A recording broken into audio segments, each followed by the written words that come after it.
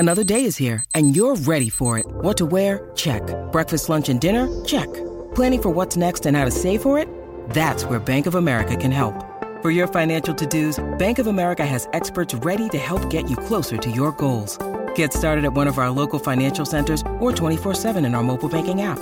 Find a location near you at bankofamerica.com/talktous. What would you like the power to do? Mobile banking requires downloading the app and is only available for select devices. Message and data rates may apply. Bank of America N.A., member FDIC. Rightio. Well, without further ado, loveracing.nz is where you go to get all your ownership information, everything like that, news, reviews, previews. We're going to head now to Waikato Stud, who, they would have pulled up nice and fresh this morning because they've got a massive day today, including lots of ownership and sponsorship responsibilities. But there was a bit of a do-on and mudda last night, and Mark Chittick, he's opened the phone book and he's called in the heavy hitters, and I feel like we've got him on the line now, but we might also have a special guest. Morning, Mark. Who you got? G'day, Louis. We've got Moods here, and some of us have woken up fresh, and they questioned my non-drinking last night, but I said it's hard enough looking after all of them when I'm sober, let alone when I'm drunk as well. So some of us are fresh and some of us are not, but Moods are sitting beside me, having another durry, and he's ready to go. Mark, I heard a quote last night from somebody who will remain unnamed as we say good morning to you in Moods, that one Peter Moody may have said, well, from next weekend on, spring gets serious, so I'm going to make the most of this weekend. Is that a true quote? Did you hear those words? Well, yeah, look, it's good to have him over here. He likes popping over a couple of times a year and just hanging out, and we chase him around in bloody circles, but he just likes having a bit of a time out and a bit of a rest, I think. So it was great. It's great having him and Adam Hamilton here for the weekend, and we had a really good night last night, and we're really looking forward to a good day's racing today, Michael. Let's talk about your two chances, because you're part of We Will Rock as well as Skew With. Were you surprised by Skew With trialling like that? Because I must admit, I think she's probably a miler, but she trialled up like a proper 1,200-metre horse. Yeah, it's a good question there, Mick. She did trial up very, very impressively. Like going back a step or two, to be honest, she's a bit of a head case, and she's a bit of a worry. But Team Siakau and especially Opie, they've done an incredible job with her. And like old Opie, I really take my hat off to him, because he doesn't usually sort of prefer to ride horses that might have a few behavioural issues, and he doesn't have to. But with her, he seems to have a love-hate relationship, and they get on all right. And so he's nursed her through. And look, I think we're sort of this season probably hopefully going to get the best out of her. But going back to that distance thing, yeah, it is a bit of a question because going back to the Thoroughbred Breeders' Stakes at Runnock Counties there, we did question whether she did get the 1,600 metres. So, certainly early stage of the season, trial well, 1,200 metres today. And those couple of things might start, going on from here might answer a question as to whether she is going to get out to the mile or not. Mark, she raises an interesting question about your philosophy towards good mares, because her dam Star Voya raced in the South Island. Now, she did actually race in the Telegraph, but she raced predominantly from John and Karen's barn on the South Island. And while you guys are a big operation who often look toward Moods and Danny O'Brien on the other side of the Tasman, you've never been scared to send horses to the South Island, particularly because it may well be easier to get black type down there. Tell us about that philosophy of you breed these horses worth hundreds of thousands of dollars, and yet sometimes they end up in a slightly, shall we say, less glamorous jurisdiction in the South Island. You've done it quite a bit over the last 10 years. Is that a change of philosophy from maybe 20 years ago? Oh, sort of. No, not really, Mick. Like, at the end of the day, we like spreading them around, and we like supporting those that support us. And to be honest, yes, there are opportunities for black type down there. And, if you look at, let's say, a three-year-old season, yes, there's opportunities for black type, but also, there's a couple of big crackers of Group 1 races down there in the Guineas races that if you are on the doorstep, you can step straight into them. But certainly, I suppose in a nutshell, we love racing our horses, and we love racing them with good people that, we're all in it and all on the boat together. And, you just take a couple of weeks ago, Gary's got Liffey down there with old Andrew Carson, and, that horse there won a race on the synthetic, and it was a $35,000 race. So that's all good stuff, So the main thing is Mick is winning races. Yeah, makes sense, Mark. Hey, and we'll chat to, if we can, we'll bring Moods in just a second, because you talk about racing horses with good people, and we want to talk I Wish I Win. But before then, it's a very busy time coming up for the staff, and you've got a huge operation. We've asked you how many horses you have before, and the number is eye-watering across all the different paddocks, and trying to manage them and have them in the right places of the farm at the right time of year. It's like you're running a business, to be honest. Well, you are, but like a corporation sort of thing. At the moment, foaling down, about to start serving, how many staff would you have in operation and movement? And I'm sure that's partly why you're probably keeping a bit sober as well, because it's a big job. Yeah, 100%. No, it certainly is. We've got 30-odd foals on the ground at the moment, and I'm not quite sure, actually, Louis, but there's probably 40-odd people, helping us get this job done right at the moment. And what's changed a bit this year is we've got all the internationals back in, let's say post-COVID, and they're getting back into that. These young ones are getting back into the habit of travelling, which it's bloody good to have them around, it's good for our permanent guys to get a bit of mix of new blood, and it's an OE for these youngsters, and they come with a bit of experience, and they step into the job because there's no training involved, sort of thing, because they're horse people and they're following their passion. So it's a great time of the year. But yeah, you take the last this 48 hours that we're in the middle of now.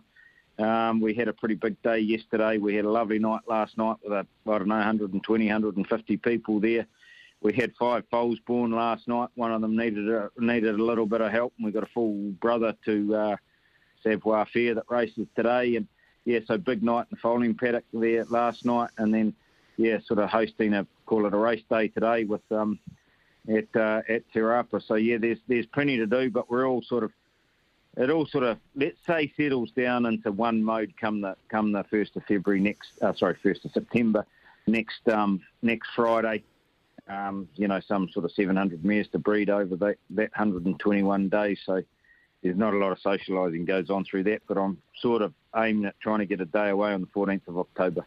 I bet you are. Mate, can I have a quick chat to Moods about something which has been really playing on my mind since you guys collaborated to get I Wish I Win into the Everest, and hope you don't mind me getting you to pass the phone to somebody else.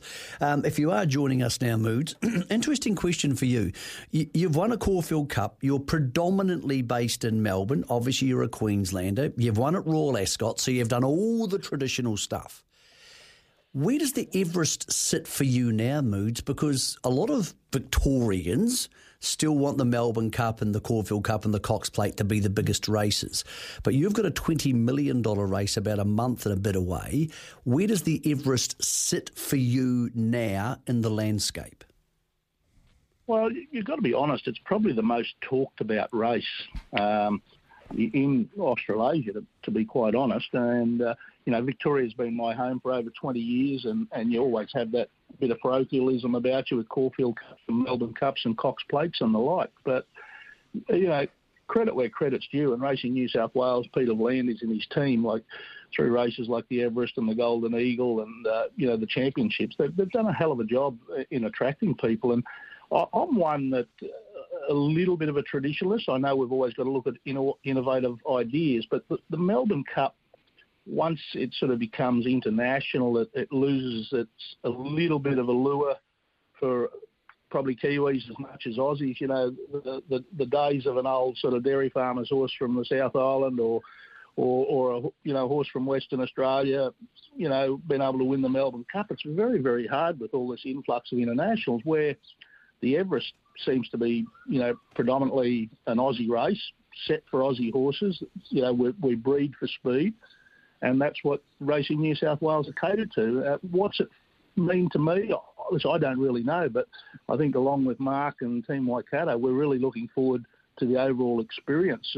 Let's not kid ourselves. We're hoping like bloody hell we can win it, but I think it's going to be a unique experience that we've never been through before. Moods, it is interesting that a New Zealand-bred horse who started his career here is one of the favourites for the Everest. You buy on both sides of the Tasman and you've been very loyal to coming to Karaka and buying horses here. Are there almost, and he could be the crossover horse, two different sets of markets now? When you go to the sales in Australia, people are predominantly talking early speed and the big syndicates want those horses, and people are thinking 1,000 up to 1,600 metres. And then when people come here, often they're thinking 16 to 24 for those classic type horses. Are there two different markets in your head when you go shopping at either place? And is I Wish I Win a bit of a surprise that he's crossing over to be a world-class sprinter, even though he's a horse, I know he didn't go for the sales, who of course is totally New Zealand bred? Yeah, he is a little bit unique in that way. But, the way I approach it, the New Zealand product is a more natural product. It's not, it's not a battery hen. It's not pushed and pushed along. So if I'm looking for a client that wants an early running horse, I wouldn't traditionally look at the New Zealand market. And people unusually and wrongly suggest that speed involves precociousness. Like a horse like I Wish I Win, even though he won a 2-year-old race, you'd never look at him as being a slipper type horse or a Blue Diamond horse. As soon as you get a horse that wins a sprint race, and a lot of our good sprinting stallions in Australia, they've won their best races at 3, 4 and 5, and all of a sudden people expect them to turn out running 2-year-olds. If they don't, they quickly put them on the shelf. So, listen, horses for courses. The big thing for me with New Zealand is respect where it is due. I think probably 25% of the Group 1 races in Australia last year are won by New Zealand-bred horses, and it probably equates to about 5 or 10% of the racing population. So that's a hell of a figure in favour of New Zealand-bred horses. You're kidding yourself as an Australian if you don't want to involve yourself in the New Zealand product, and I've been very fortunate for probably the best part of 3 decades now to do that and form strong bonds and relationships with the Chitticks, the Chitties, the Taylors, the Hogans of this world. And it's been great for my business. And to have a horse like I Wish I Win, well, none of us expected him to probably do what he's doing, but I think it's 2 or 3 decades of hard work between myself and my relationships that I've built in New Zealand that I've been lucky enough to come away with the opportunity to train a horse like this.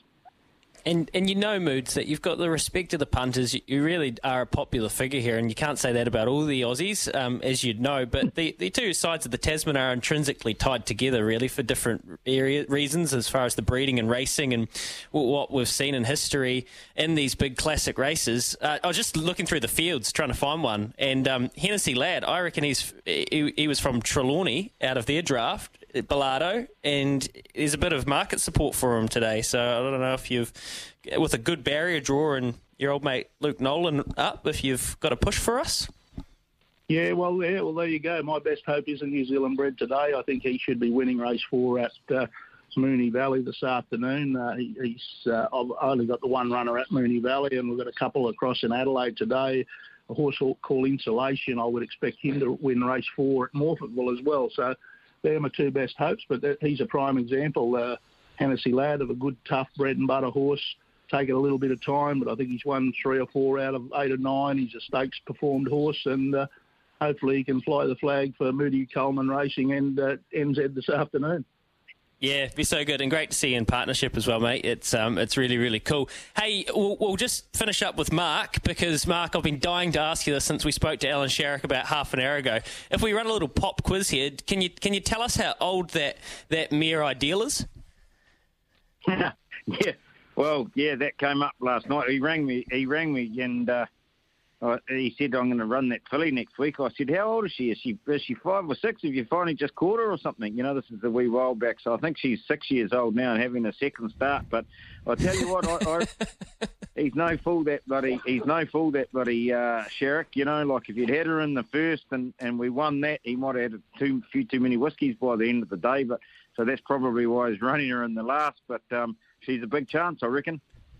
Yeah, for sure. And wouldn't it be neat to see Darcy LaBella run a place? I mean, or run a good race. I mean, so much connection with you and Alan. And I guess this race, the Foxbridge Plate, the Waikato Stud Foxbridge Plate as it is now, it is intrinsically tied to your family as well. And I know it's a big effort to host a big race day like this with your good pal Butch Castles as well. So it's a massive day, and I guess you'll have the whole family on track and the whole crew. Yep, we're all just about to get through the tub now and get ready and over there. But, yeah, thoroughly looking forward to it. And Butch and his team do an incredible job there. And it's a great race and it's a great field. And as you say, it would be nice if Alan ran a place behind Skew Whiffle, We Will Rock. Marky, the Everest is not a normal horse race. It's not even like the Cox Plate, which is a bloody big race in itself, where you go to the race and it becomes a huge deal in the couple of days beforehand. There's commitments to having a horse in the Everest. There's commitments around getting content and being seen to be promoting the Everest and be promoting Ladbrokes and Entain, who are your partners, through TAB Trackside, of course. With that in mind, do you make a bigger song and dance about it? Do you throw the kids and the wife on the plane and all go to the Everest? Because I know last year you won the Golden Eagle and, of course, you were busy breeding, so you stayed home. Is it a bigger affair, the Everest, this year, and therefore you're going to get across there and take a few with you?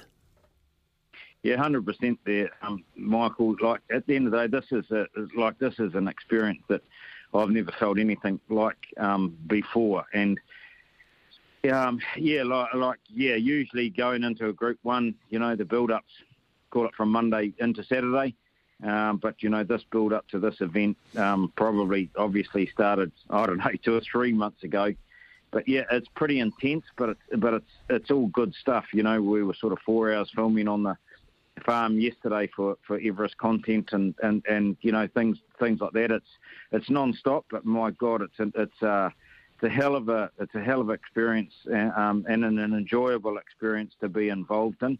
And as Moods alluded to, just having the opportunity to be involved in this build-up going into it, it's something that I've never experienced, something I didn't think that I'd experience, and it's just quite incredible. Like, I'm starting to feel the enormity of it now, and certainly it's a hard time of the year to get away. It's a busy time of the year, but it's a chance of a lifetime. So, so we'll certainly be on track that day. Feels like a Rugby World Cup final to me, and I reckon you're shorter in the market than the All Blacks are at the moment, Mark, as it is this morning anyway. So appreciate your time. Great.